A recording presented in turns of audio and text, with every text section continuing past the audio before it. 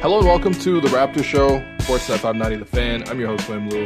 Once again, I am on vacation, and so programming for this week is going to be a little bit different. What I'm going to do is, for this episode that is going to go up on Monday, it is going to be a solo episode in which I'm going to cover just some of the assorted news items that have come out. There's been fun developments at the Rico Hines runs, although some of the conversations have not been so fun. So I will get into those, especially those surrounding Pascal. But Steph Curry showed up, Trae Young showed up, the Pistons showed up. So that was a fun time, and some thoughts on those. Svi Mykhailiuk got waived. So again, we can have another discussion about end of the roster and who makes it and the options and stuff like that.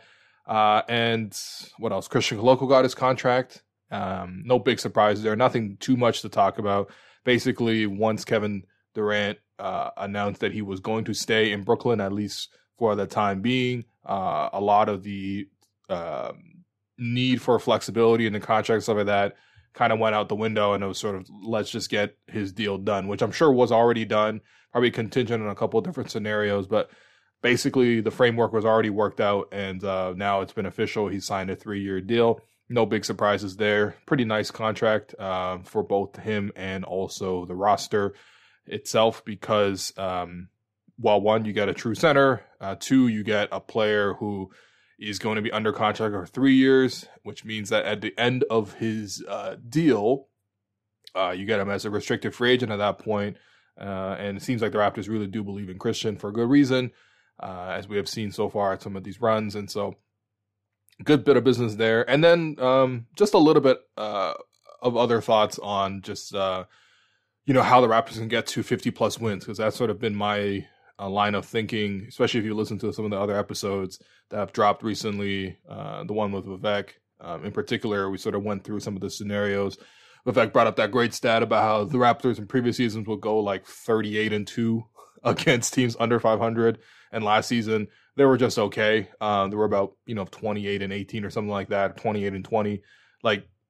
Obviously, if they take care of business against the lower end opponents, I think you'll get to 50 wins. But there are a couple other things that I didn't really quite get to on that show that I kind of wanted to sort of leave here. So that's going to be today's episode of the Raptors show. And then later in the week, most likely on Wednesday, I'm going to drop the another banter pod with Alex, because just because I'm on vacation and booking guests and finding great internet and finding time to record everything is difficult. However, we know what the star of the program is, especially during the off season, and of course that is the banter pod, which is 50% love of the game, 50% love of the fame.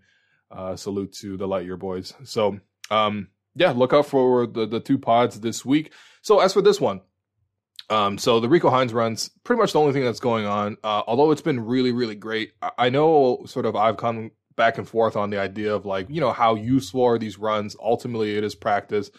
I'm not really trying to go back on any of that because I think absolutely that is still very much the case. But I have to say, this year in particular, we have gotten so much great access, unfiltered access into what the Raptors offseason looks like. Because of the fact that we've seen so many players show up and play. I mean, to the point where we're seeing Raptor Team A versus Raptor Team B, and you're just seeing a live practice, essentially. And, again, all the caveats still apply. It is still a scrimmage. It's still practice in the summertime. You can't read into all of it. Like, I saw some people complaining, well, the play calls are bad. I'm like, the play calls are bad. There are no coaches. Like, Nick Nurse is not in that gym. And yes, you have Earl Watson and you have Rico Hines, who are longtime runners of the UCLA runs, both being UCLA alum themselves. Yes, they're there, and yes, they're Raptor coaches, but they're not there to tell them, hey, look, we're going to come out of this timeout and run, motion week. We're going to run an elevator doors on the side of floor. Like, no, it's a pickup run, which means that it is 99% pick and roll and ISOs, which again, is not a surprise. However, putting aside all the caveats, it's just fun, man. It's just fun to be literally able to go on YouTube every single day and see the Raptors there. Every single video that you see dropped features Pascal Siakam, features Christian Koloko, features guys like DJ Wilson and Jeff Doughton and Ron Harper Jr., some of the guys on the end of the bench, Delano Banton, right? These guys are literally in every single video. And then, of course, most of the videos contain other starters. We've seen OG pull up. We've seen Precious come through, especially in the more recent episodes. We've seen Fred as a pretty prominent member. We've seen Gary. Chris Boucher has been in and out, and he's looked really nice every time he's in. Very impressed by sort of seeing his contributions in these sort of settings.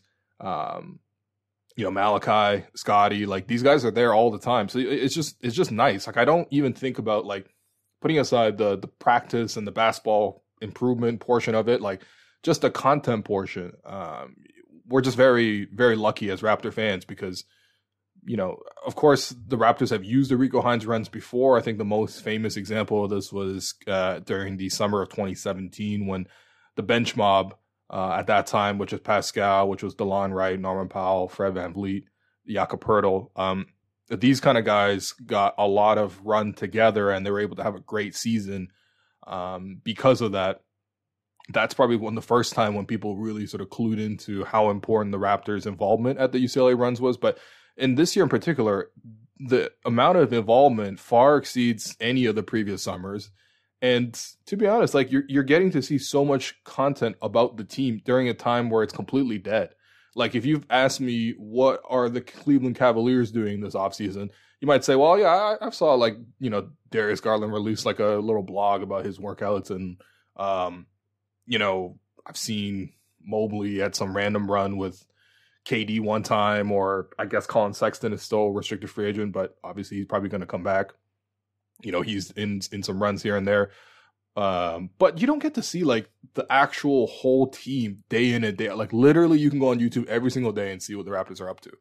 So that's been fun. And of course, recently it's been great because, obviously the UCLA runs like taking place in LA and things like that. Like you get a lot of stars because there's no place NBA players love to be more than LA. Like I would say it feels like half the whole league spends their offseason there. A lot of training facilities there, obviously this being one of those examples.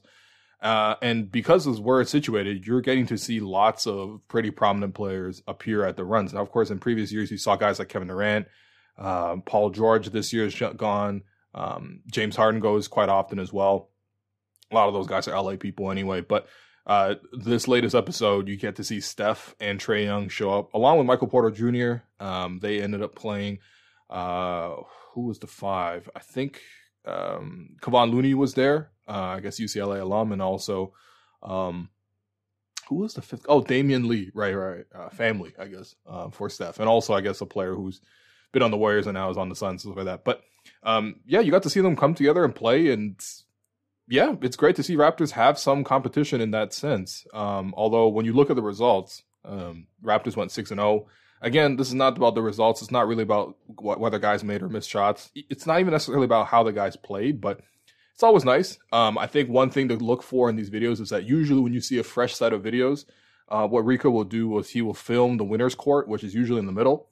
And if you see the Raptors on that court a lot, it means the Raptors have won a lot. And then, of course, then the day after usually shows the second court, or even some combination of the second and the third courts.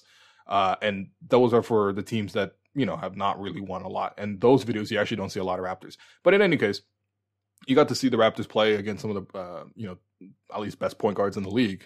Steph and Trae got to be anywhere in at minimum, you would say Trae is like the third best point guard in the league. So that was fun. But oddly enough, it didn't become that fun to me because, so what I thought was really interesting was, there's a stretch there, and there pretty much is a stretch in all of these videos where at some point you got the Raptors A squad, which always features Pascal, always features Christian Coloco, and then probably, whichever starters come through or whatever vets come through, they come through. So like in this case, the Raptors A, team A would be like Fred, Pascal, Gary, Christian Coloco, Chris Boucher, right? And you got to see an entire Raptors squad, a Raptors A versus Raptors B, which was in this case, Delano Banton, which was Precious Achiuwa, Malachi Flynn, DJ Wilson, and Jeff Dowtin Jr. And those clips are always interesting to me because I just think about the idea of like, okay, maybe the intensity in the summer league setting or summer run setting isn't that high.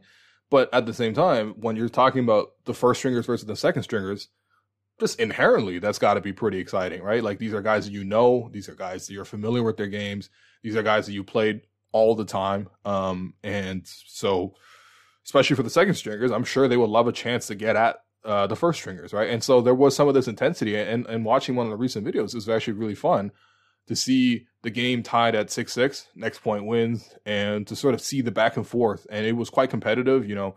I posted this clip on Twitter. You can find it on my Twitter account. You can also obviously just watch through the videos. I think it's about 11-minute mark on one of these recent ones. But yeah, it was that scenario, next point wins, and the competitiveness was quite high. You saw Pascal chasing back in transition, defending, I think, 3-on-1 or 3-on-2, and ended up coming up with a spectacular chase down block on Jeff Doughton to preserve the game at that point. Then you saw Fred with some cheeky defense against Malachi Flynn, jarring the ball loose off a pick and roll and creating the turnover. And then by that point, Raptor squad A, it's like, obviously they got Fred and Pascal, so they're going to run their usual offense that they usually do, the little two-man actions.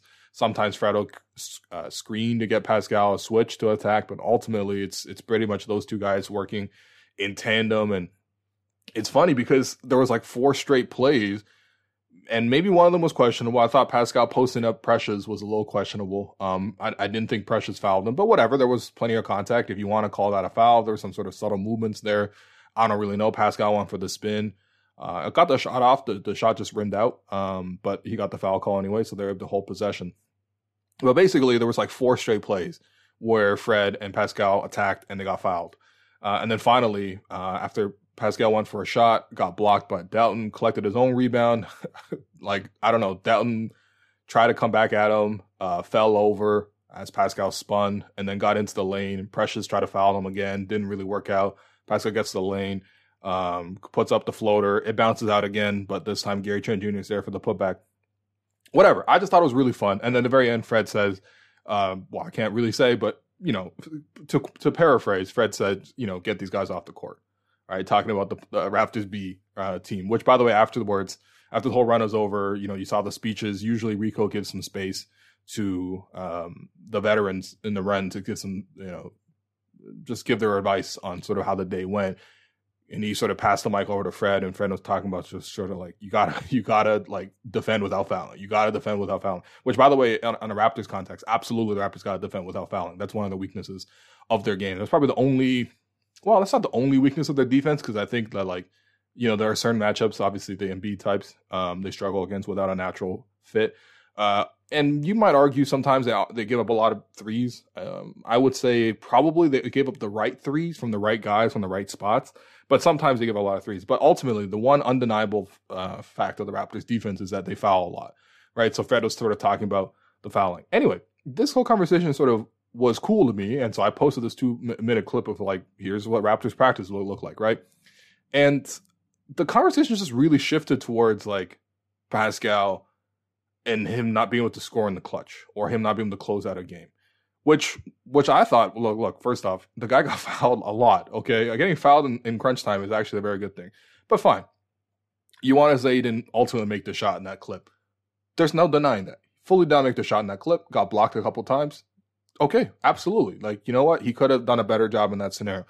For me, again, the big caveat I had to say at the very start, these are summer league runs. You got to just be chill about it. Like, literally, they're just, guys are in there to work. Guys are in there to sort of get some conditioning, you know, even in this kind of intense setting, whatever. But at the same time, I can't deny it. I've seen Pascal try to use these sort of similar moves or the similar approach in these scenarios. So I can see why some people got on him. But also at the same time, it was just weird because there was just so much negative attention. Like, you saw a lot of like, you know, he's not able to deliver in the clutch. You saw like he should have. I can't believe Gary Trent Jr. didn't get a touch. Something like he's too ball dominant. Pascal's style is just nasty to look at. So that, like, there was just a lot of commentary. Which, you know, you might say, well, listen, this is just what online is like, Twitter is like. There's no point in necessarily responding to these. I kind of agree. Although, to be honest, in the offseason, there's not much discussion. So in order to make some content, you got to sort of make do with what's left out there. But, I mean, at the same time, it's like, one, you got foul a lot. Okay, those were your trips to the free throw line. That's a good outcome for the offense. Two, they're not actually running offense. I saw some people sort of complaining about, well, you know, this is sort of an indictment of Nick Nurse's offense. And I'm like, Nick Nurse is not even in the gym, bro. Like, they're not running plays the way you sort of think that you normally would in an actual NBA game. And also 3 is just like, I don't know, the Pascal clutch discussion. I'm not trying to say Pascal is some sort of like clutch game clinching option. But when you look at just sort of, even just look at his numbers last season, it's not nearly as dire as sort of, I think some people make it out to be. I think it's like a pet peeve for some people that like, they like to pick at it. And again, I'm not trying to say Pascal is some sort of, you know, Kawhi, Kobe level closer, you know, give him the ball, let him move out the way kind of stuff. Like, we know that that's not his best attribute. A lot of that has to come down to the fact that his handle on his jumper isn't as sharp as like Hall of Famers, right? But putting that aside, if you just actually look at his clutch numbers from last season, and I was because of this conversation, I was curious. I literally looked it up because I thought, okay, what do the numbers say in actual NBA games from last season, right? And Pascal closed a ton of games last season, so what do the results say? Well, first off, the clutch scenarios, the standard ones, plus or minus 5 points within the last 5 minutes of the game, fourth quarter or overtime. And in those scenarios, Pascal shot 22 of 55 from the field, which is 40% shooting. He had 19 assists and only 4 turnovers. But you might say, well, 40% shooting, there you go. He's inefficient in these scenarios, right? Clearly, we got him. Like, clearly he's inefficient and clearly he's a bad closer. However, I was like, well, contextually, this is when the defense is really locked in. This is when the defense is really tight. This is when the players are their most exhausted. Let me at least see what the context is, right? So I thought about 3 of the best closers, you know, at least just off the top of my head that I could think of from last season. And I went with KD. I went with Steph Curry. I went with Jason Tatum, right? 2 guys who were in the finals, and then Kevin Durant, who is the greatest scorer, pretty much, while he's actively, but, you know, probably all time. So out of those 3 guys, KD did the best. He shot 37 for 89 from the field in crunch time, 42% shooting from the field. He had 14 turnovers and 14 assists and 6 turnovers. So 2 percentage points higher than Pascal on the field, and, you know, 5 less assists, 2 more turnovers. You know what? Not substantially higher. You might say, well, of course, a lot of that is 3-point shots. Well, how could you just look at raw percentage? You're right. He did make 8 threes. He shot 29% from 3 in crunch time. That's rounding up, and he made 8 threes. All right, Pascal, I think he made 5 threes. Not actually that big of a difference when you look at the effective field goal percentage, but you know what? Maybe I could have run it through the effective field goal percentage. Either way, KD made slightly more shots than Pascal. We're talking about, you know, a few more makes here or there. Then I went to a guy like Steph Curry.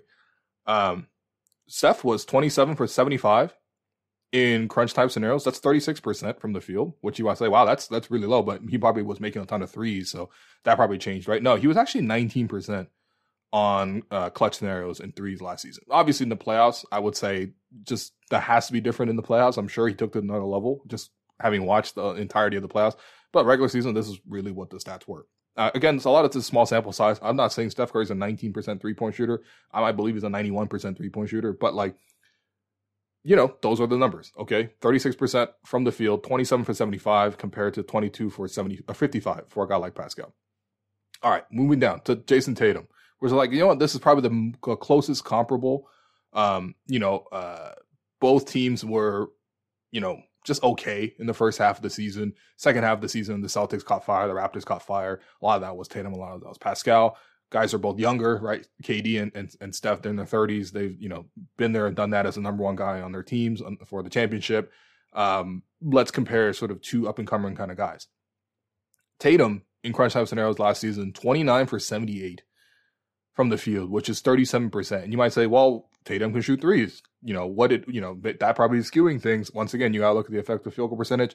He shot 2 of 25 from 3 in crunch time scenarios last year.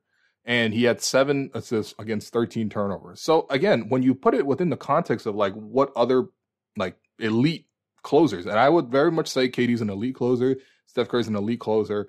Tatum, honestly, I would be very afraid of Tatum in a crunch time scenario. So maybe it just heuristically for me, I would say he's an elite closer, although the stats here are not pretty.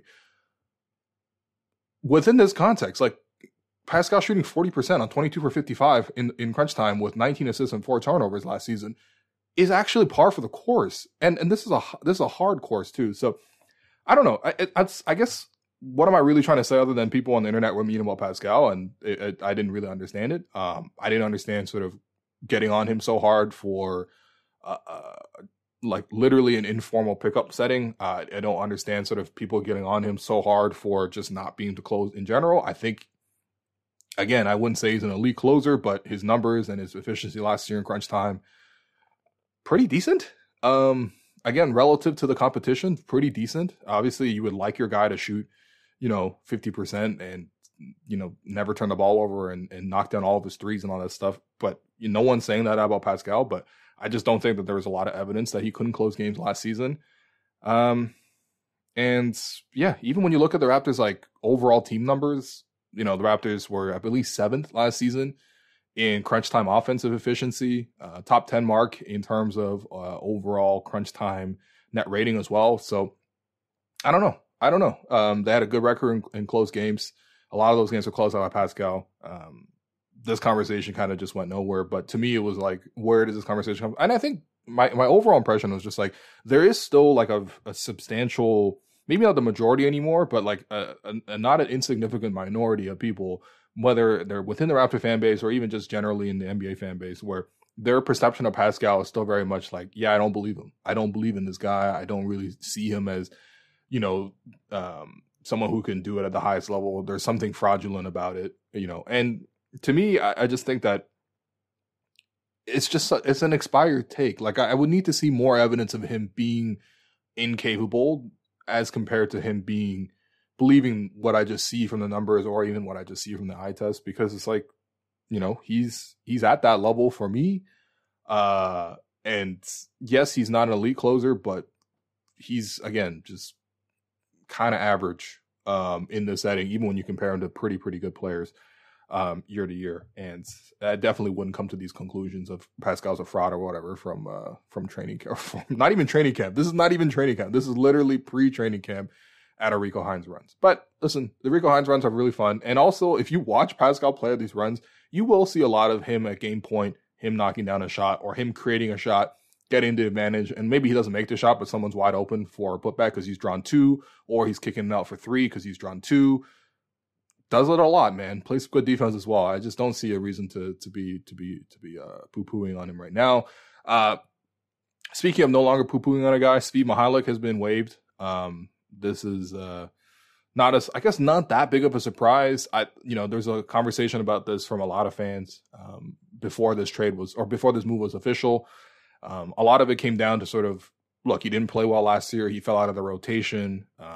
And even though the Raptors don't have like 15 guaranteed great NBA players, but maybe you want to use that roster spot to sort of see if someone else can make it, especially because you see a lot of these guys who have been signed, whether it was at Summer League or whether it was even in these runs, they look promising. And so, you do need another roster spot to sort of make that happen. And so Svi ultimately gets waived. This is according to Bobby Marks. The Raptors now have 13 guaranteed contracts, 3 partial contracts, 2 two-way deals, 1 Exhibit 10, for a total of 19 deals. You can have 20 heading into training camp.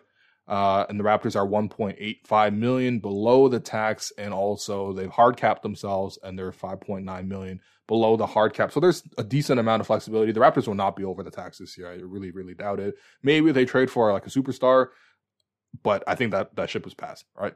So the team as is, they're not going to go over the tax. If they sign another guy for training camp, which this is probably what they're going to do, probably another partial guarantee, they're not going to go over the tax for that. And for good reason, by the way. You do not want the Raptors to go into tax until they are a championship winning team. Then you can go into the tax, because the taxes and year after year, it gets more punitive. Again, this is not interesting to anyone. This is not them trying to save money. This is sort of how the NBA operates. Anyway, in terms of the guaranteed deals, the 13 are Pascal Siakam, Fred VanVleet, OG Anunoby, Gary Trent Jr., Scotty Barnes, Chris Boucher, Thad Young, Precious Achiuwa, Otto Porter Jr., Kem Birch, Malachi Flynn, Christian Coloco, and Juancho Hernan-Gomez. A little surprised how Juancho got that full guarantee, but, who knows? Maybe they ultimately waive him as well. It's not like you're fully married to a minimum guy, even if he is fully guaranteed. Your partial guarantees are Delano Banton, DJ Wilson, and Justin Champagnie, who will all make more and more money. But ultimately, you can cut them before the start of the regular season, or maybe 1 or 2 weeks into the regular season. I don't know when the specific deadlines are. and you will only, pay a portion of sort of their contracts, right? But basically, I had to decide which of those guys will ultimately stay with your program. Jeff Doughton Jr. and Ron Harper Jr. Are both on the two-way deals. There's nothing really going to change with them. The Exhibit 10 is to Gabe Brown, who, if you've been watching these Rico Hines runs, he's the guy who has the blonde hair, and he has been excellent in a lot of these clips. Very, very interesting. Again, I'm not trying to take too much away from these clips, but the general impression is he fits. He seems to be able to knock down shots, decently athletic, pretty good all around. We'll see sort of what the Raptors can get out of him this season. Maybe he doesn't ultimately go to the roster. Maybe he goes to the 905. But with this move of Svi being waived, that does open up some more possibilities in terms of another spot up on the roster. And, that's another avenue potentially for Brown to even stick around. You can also see another signing, which is very likely. 3 potential outcomes there. You can sign Jalen Harris, whether that means you want to bring him to training camp and then send him to the G League. To be honest, his CEBL numbers are very positive on the whole. He did score quite a bit, but not as efficiently as you might have liked. And also he had, I think, more turnovers than assists. This is from Sean Woodley, who covers the CEBL, as well as anybody really. And regardless, you can sign Jalen Harris. Maybe you don't make him go to the roster, but maybe you send him to the G League. You get him a little bit extra bonus. It's not a bad idea if that's the way they want to go. Although I mentioned this now in 2 previous episodes, but Nick Nurse did give an interview where he did say that Jalen Harris, they probably give him a chance like another year from now, sort of see how it goes. So who knows in particular, but we can see how it goes. Could also mean he stays close to the team in the 905 and gets a chance. You never know, right? 2 other possibilities, both coming from the Rico Hines runs. You just see guys like in Raptor gear who aren't actually Raptors, but officially at least, but they're wearing Raptor gear and they're playing on the Raptors B team. And the 2 guys that you get to see in that sense, actually, I guess you haven't seen Jake Layman play. You've only just seen him in gear potentially. Maybe he's a coach or something. I don't really know, but he's 28. Looks fit. There's no reason why he should be retiring, but who knows? But you definitely have seen Jared Culver wear Raptors gear day after day and also play on the teams. And so potentially that could be another option there. I talked about Culver last week. Jake Layman, 28 years old, been in the league a little bit, played mostly with Minnesota. Has a 3-point shooting skill set, has the surprisingly athletic, the sneaky athleticism that a guy like Svi has also been credited for. That's one option. Of course, you can also sign someone that we haven't seen yet. Who knows? But in any case, training camp has gone, I guess, a little bit more fun because there is another roster spot available. Svi, when he picked up his player option for $1.9 million, that seemed to suggest that he was going to play this year, but apparently he's going to now pursue other opportunities.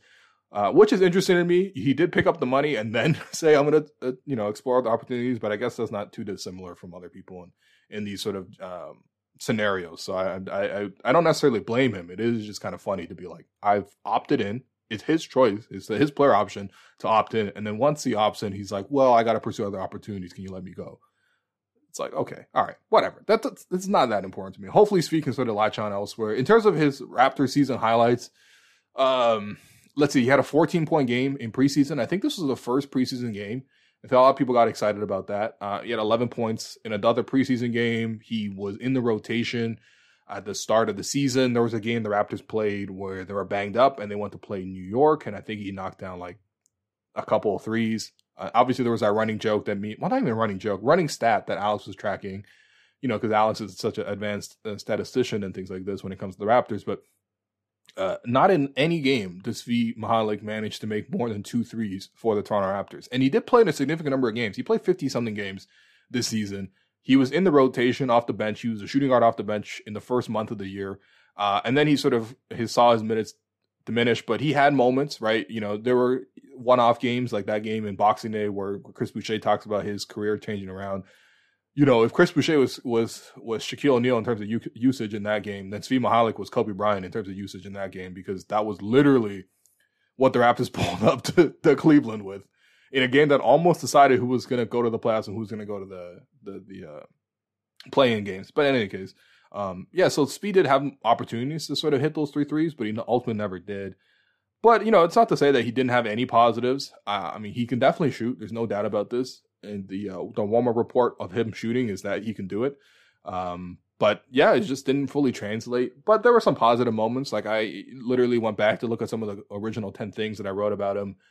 This is probably in preseason. And I wrote, Svi Mihalik was another pleasant surprise. He cooled off in the second half, but he was their leading scorer at halftime. Mihalik was very aggressive in attacking the defense, where he would make quick and decisive moves up the catch, which allowed him to get downhill towards the basket. Clearly, his main function is to shoot threes, which he did make a pair of, but his cutting and movement also created opportunities for his teammates, and it brought an element of surprise to go along with the three-point shot. It remains to be seen if Mihalik will crack the rotation, but he could slot in nicely as a shooter off the bench. I don't think any of that was really wrong, but yeah, ultimately it just did not work out. And yeah, I mean, considering what the Raptors have in terms of roster depth, I wouldn't mind if they use that spot on another guard. They did waive Armani Brooks. They did let Svi go. As much as those guys weren't really going to factor in, those guys were like two of the few shooters Raptors have at their disposal. So, you know, if they want to sign Culver, who, by the way, his history of shooting percentage-wise has been low, but he is a shooting guard. So if you want to give that spot to him, I wouldn't mind. But ultimately, we're talking about the 20th man on the roster, and that's not going to matter too much. Last thing before I go, I wanted to touch on sort of how the Raptors improved to 50-plus wins. This is sort of the prevailing thought for me heading into the season. And again, there were some things that have already been highlighted. Once again, Vivek Jacob on the episodes last week talked about how the Raptors, their performance against under 500 teams was surprisingly bad. Not that they were under 500 against them or anything, but they just didn't take care of business against bad teams the way they had done in years past, and that sort of cut down their overall record. And that's probably the number one thing. So I want to keep that sort of there where it is. But I also was thinking about, okay, if the Raptors are going to make this improvement, you got to look at where they were weak last year. Where did they struggle last season? And for me, it was things like rim protection, right? The Raptors were, not very good at preventing shots at the rim, which I think is probably the key thing here. It's like if you look at sort of the percentage of shots that opponents took at the basket, last season the lowest was at like Milwaukee Bucks. They allowed 29% of their opponent's shots to happen at the rim. The next five, or the next four, I guess, to round out the top five, were Miami, New Orleans Pelicans, Utah Jazz, and Boston Celtics. Some of those teams, I'm not surprised. Utah had obviously the league's best shot blocker in Rudy Gobert, and also the Boston Celtics had the other best shot blocker in the league in Robert Williams, right? So not surprised that those teams had pretty good rim shot prevention metrics. The Raptors were 21st in the NBA. About 35% of the opponent's shots were taking place around the basket. Again, that's not that much higher. Like, we're talking about 5 percentage points difference between the Raptors and the Bucks at number one at 29%. However, like, that does factor in quite a bit, I think. And I think that's sort of, the Raptors didn't do that great of a job of preventing opponents from shooting at the basket. In terms of actual rim protection, like in terms of when they shot at the basket, how efficiently did they shoot? Raptors actually okay. They were sixth best amongst, all the teams in the NBA. Sixth best in terms of like opponent shot 1.5 percentage points lower at the rim when they did ultimately shoot at the rim. It's not like that significant, especially considering the next like tie for sixth, for example, was 3 teams at minus 1.4%. So we're talking about like the Raptors are good, but they were closer to being just average than they were closest to like elite, right? You got teams like the Spurs, surprisingly, at minus 3.4%. Might be a case to, add Jakob Poeltl back to the roster if they can. The Cavs, the Clippers, the Celtics are all around minus 3% in terms of forcing opponents to shoot 3% less efficiently at the basket. But Raptors were actually okay in terms of protecting that basket once they got there, but teams definitely weren't afraid to sort of take it inside against the Raptors. I don't think this is something that the Raptors are ultimately going to change. This is probably more roster and personnel based than it is strategy based. The Raptors actually do swarm the paint quite a bit, and even though they do, I guess they do encourage you to drive in the sense that if you've noticed the way the Raptors play on the perimeter, they really like their guards and whoever is guarding at the top, honestly, obviously forwards guard on the perimeter as well, but they like their players to play and press up really high, and sometimes that gives up the blow by, but they almost give it the blow by intentionally because they want players to play in traffic. And so ultimately the easiest way to double team is in the middle of the floor. And so sometimes they actually do invite a lot of these moves to come in. And so I'm not too surprised that the Raptors, didn't prevent a lot of paint shots. However, like, obviously that is the number one most efficient shot that is there for the offense, is scoring at the basket. And so the Raptors still do need to find some ways around that. The reason I say it's more personnel based is just like, if they had a shot blocker who consistently was able to sort of rotate on time and get to the basket and help and deter shots, I think that's where the Raptors could probably do a little bit better. But on the whole, the Raptors defensively, they were good, and they were decent, I would say, overall. But I think just around the rim is somewhere where you do feel like, okay, they are a little bit small. And yes, they did add Christian Coloco, but I do wonder how much he's going to be playing. And even if he is playing, we're talking about a second-round rookie who is going to be playing for a team that's making the playoffs. So I think those are long odds, and we gotta exercise some patience there. Another thing I thought about in terms of where the Raptors struggled was sort of just pace. Oddly enough, the Raptors are 27th overall in pace. It's interesting because the Raptors actually were top 5 in terms of frequency of possessions in transition. So I wouldn't say they played slow all the time. They definitely sped it up. They looked for transition opportunities as much as possible, and they were quite effective at doing that. And they got out on the break quite a bit. They were very efficient on the break as well. But their overall pace was slow. Now, I think this question was asked to Nick at one point, and I believe, just based on my memory, I think Nick sort of pointed out sort of like, okay, if you get a lot of offensive rebounds, that sort of dilutes your pace, because pace in terms of just like as a stat is sort of calculated as a percentage of how many possessions you have, right? So if you're creating extra possessions, so that maybe sort of inflates your pace. I guess that's possible. But it is interesting in terms of like, why is the half court offense so slow, right? And generally, why is the half court offense so inefficient? Because I think that's the one thing where, even though the Raptors had a decent offense overall, basically came up to about league average at the end of the season, half court offense was still fairly bad for them. And so it's sort of just like, does that tie into the fact that they're really slow? Is them being slow the reason why their half court offense is bad?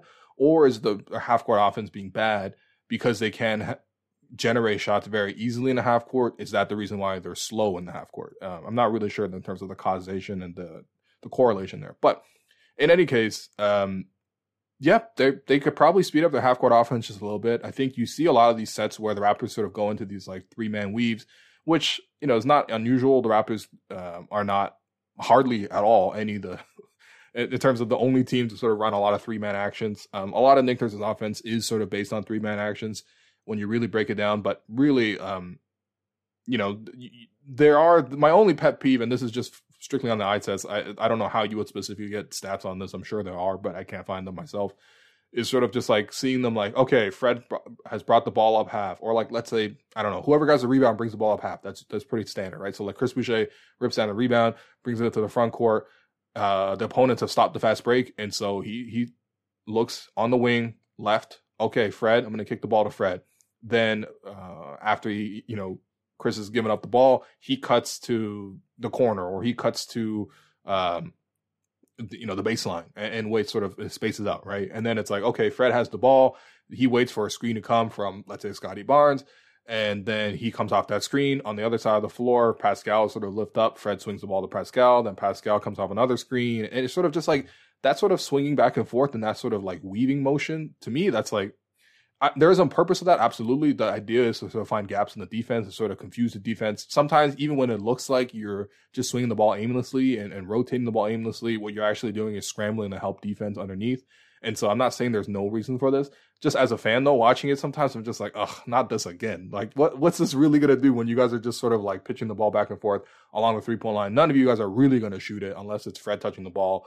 It doesn't seem as productive. It's sort of just like, let's space out, get the ball to the point guard, one screen, come out the pick and roll, make a read. Either he's going to shoot or score. He's going to find the dump off pass to the roller, or he's going to kick out to 3. Like, I don't know. The Raptors just didn't run a lot of that. In fact, when you look at the overall numbers, the Raptors just didn't run a lot of pick and rolls in general. So those are things to sort of maybe look at and sort of just like the half-court offense has to become better. And honestly, part of that getting better might just be them running it faster because their pace overall is quite slow. And then I think the most important thing, and this is probably the area that the Raptors need to improve on the most, and that's something that Nick immediately identified after the end of last season, was just their shot spectrum has to improve, right? the Raptors, in terms of the shot spectrum, in terms of just the efficiency of shooting, shots at the rim, free throws absolutely are actually the most, 2 free throws, 2 or 3, I guess, but definitely 2 free throws are the most efficient play. Past that, it's shots at the basket, right, within 3 feet. Then after that, it's corner threes. Then after that, it's top of the floor threes, above the break threes. Then it's shots in the paint, but not within the restricted area. So you think about Pascal spinning and putting up a low floater, or Scotty Barnes cutting, flashing, and then catching the ball, turn around, floater. That kind of range, floater range, let's say. Not at the basket, not a layup, but a floater. And then least efficient shot is mid-range shots. The Raptors actually, in terms of mid-range attempts per game, they took 13 attempts per game. They were 5th in the NBA in terms of the most mid-range attempts. Those are the most difficult shots with the least highest outcomes. And so that is a little bit surprising to me. When you look at the other teams ahead of them, you got Chicago, who was number 1 in the league, which is not a surprise. When you signed DeMar DeRozan, you've signed up to be the number 1 mid-range shooting team. They shot at 45% in the mid-range. Phoenix, with Chris Paul and Devin Booker, 2 elite shooters, 45% from the mid-range. I'm not surprised that they shot a lot of mid-range. Brooklyn, another team that has stars like a KD, like a Kyrie, like a James Harden, even although Harden doesn't do the mid-range too much these days, but 47% from the mid-range. Those guys are stars. You give them the ball. The Clippers, a little surprising, 38% from the mid-range. A lot of that was, they were 4th in attempts in terms of from the mid-range, which is surprising considering Kawhi wasn't even there last year and Paul George barely played. But then again, when you break it down, it's like, okay, their shot creators were like Marcus Morris, and he loves to go in the mid-range. So it's not too much of a surprise. The Raptors are also 38% in the mid-range, just like the Clippers, but just percentage-wise, just too low for a shot that they're taking 13 times a game. You're taking 38% shots in a game. That's probably not the most efficient way to do it. I think ideally you would sort of cut that back. However, you have to acknowledge that there are guys on the team that do like the mid-range. Pascal, you do need the mid-range because you need him to be able to sort of counter when defenses completely pack the paint. Also, you got to factor in, if he's driving like 20 times a game and seeing double teams, he's probably going to get tired. He's probably going to have to settle for some of those shots. That's fine. It's understandable. Maybe they're not fine, but it's understandable that he takes some mid-range shots. Plus, he's worked on it as well. He's improved in that front. Gary Trent Jr., I would say, is another major contributor to the mid-range games. He was definitely looking, one of his go-to plays is, okay, if he attacks a closeout, probably he wants to go to the sidestep, but if the sidestep is also not an option for him, sometimes he likes to just attack and get downhill, maybe even off a screen, and then he likes to go to that left elbow and then sort of fade away for that mid-range shot. Very good at it. I shot a pretty decent percentage as well, but that's one of his shots. I don't necessarily think that he needs to cut that out in particular, but I think where they need to cut out is like Fred getting to the mid-range and pulling up. Like it. I mean, he can make it. There's no doubt he can make those. He's even closed a couple games making those, but over the course of the game, when we're talking about first quarter, second quarter, third quarter, I just want to see the ball continue to move. If he drive, touch the paint, and then kick out. Don't necessarily go for the mid-range shot. And then the other guy who doesn't need to do the mid-range anymore is OG. Like, I just don't want to see OG attacking off the screen and getting to the mid-range and pulling up, or him in the post, turnaround jumper, mid-range. There was a surprising number of those last year. And those are the shots that are, to me, like, if we just cut those out, and we're talking about maybe 1 or 2 per game, cut those out, get some better efficient shots. I think your shot spectrum probably improves. And I think the other thing, too, is just the Raptors also shot the 5th most non-paint rim or non-rim paint shots, which, again, is that floater range as compared to that layup range. The Raptors shot 19 of those per game. Memphis was 1st. Phoenix was 2nd. San Antonio was 3rd. OKC was 4th. The Raptors were 5th in terms of most non-rim paint shots. I guess floater range sounds so much cooler than non-rim paint shots, but that one is not a surprise to me. That's just a function of Pascal and the way he plays, the function of, and Scotty Barnes' function of. Those guys are both very comfortable in that range. As long as it's those two guys shooting those, I'm fine with. And the Raptors did shoot about 42% on those, which is okay. I mean, the league average range is about 50% to 38%, so on the lower end of it. But, those are guys who are creating advantages and trying to go for their shots. Those are their shots. You could say on the abstract, yes, you don't want them to take 19 of these per game.